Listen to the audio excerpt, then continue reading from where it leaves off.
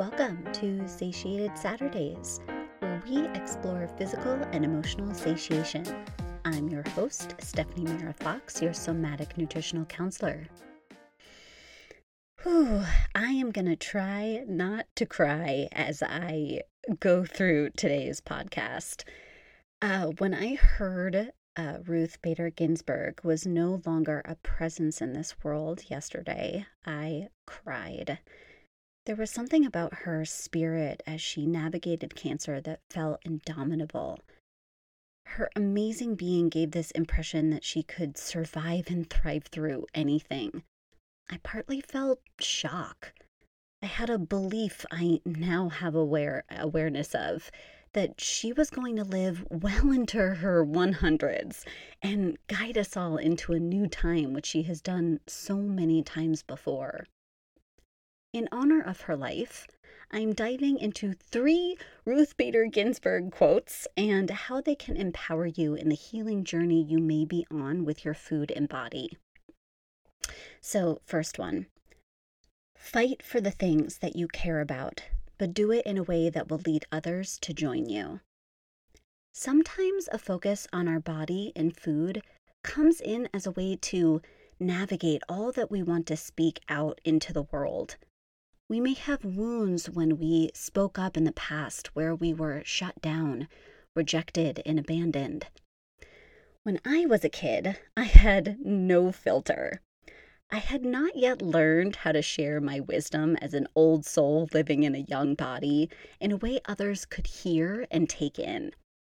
I know what it is like to speak out and have others put you down because they were not yet ready to hear all the wisdom you had to share.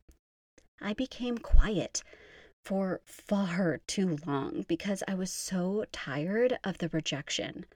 That silence only led to a broken relationship with myself. If you're someone who continues to struggle in your relationship with your food and body, there are truths that want to be spoken. There are things that your body no longer wants to hold on to any longer. The focus on what you're eating and how you look is serving as a distraction of the ways you want to lead in this world. Ruth Bader Ginsburg serves as a beautiful reminder that you may receive opposition. You may be met with dissent. And for the health of yourself, the world, and to move beyond any food or body image concerns, it is time to speak up in a way that inspires, uplifts, and empathizes and offers compassion so that you may serve as a role model to move the conversations we're having away from a focus on food and body to use all that energy toward the changes we want to see in this world. Check out my podcast or blog called How to Create a Loving Response to Yourself and Others for more tips. Speaking of dissent, RBG's next quote. Dissents speak to a future age. It's not simply to say my colleagues are wrong and I would do it this way, but the greatest dissents do become core opinions, and gradually, over time, their views become the dominant view. So that's the dissenter's hope, that they are writing not for today, but for tomorrow. Unconditionally loving ourselves is a huge middle finger to all of the industries that want us to believe we need to lose weight, change, look different to be loved and accepted. Our dissent from listening to these messages can be creating a new world for future generations. We're cultivating a loving, respectful, grounding relationship with food and body comes with so much more ease.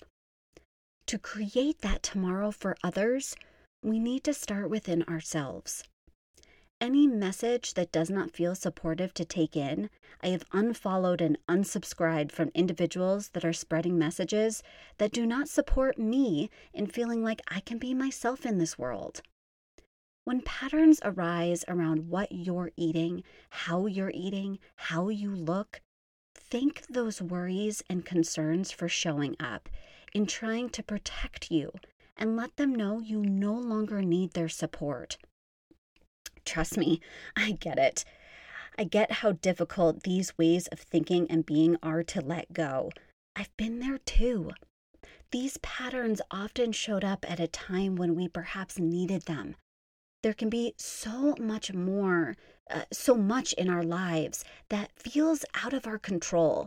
And focusing on what we eat and how we move offered a feeling of being in control in a life when it was needed, in a time when it was needed to feel safe and protected.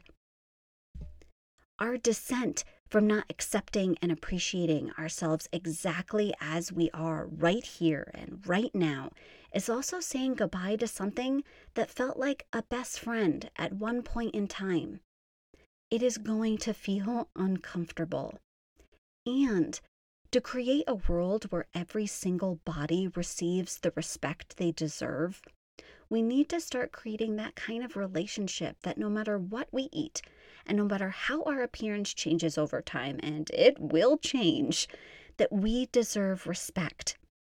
When we start treating ourselves with compassion and kindness, it is that much easier to offer that same gentleness to everyone around us. The ripple effect starts within us.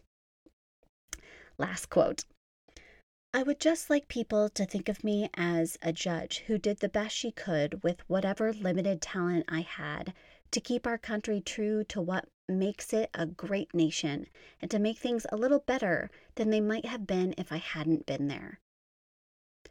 I want you to remember a day right now where you felt your aliveness was truly meaningful and purposeful. Describe that moment to yourself or write it down. What happened that day or in that moment? Notice how you feel in your body as you remember what occurred. I feel this daily when I work with my clients. Those sessions when some huge light bulb moment occurred for my client.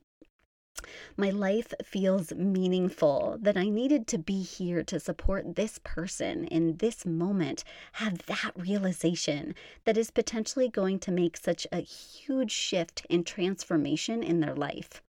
In those moments, there is no thought around food, and my body, just as it is a vehicle for the wisdom pouring out of me.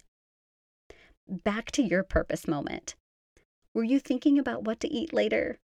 Were you worrying about what you looked like? Probably not. You were so engaged in the act of living and being your authentic self that those worries and concerns fell away. You being you made the world a little brighter in that moment. The next time you find yourself thinking about your food and body image over and over again, guide yourself to take a pause. You can reflect on something you did or the way you showed up for someone else that made a huge difference for another.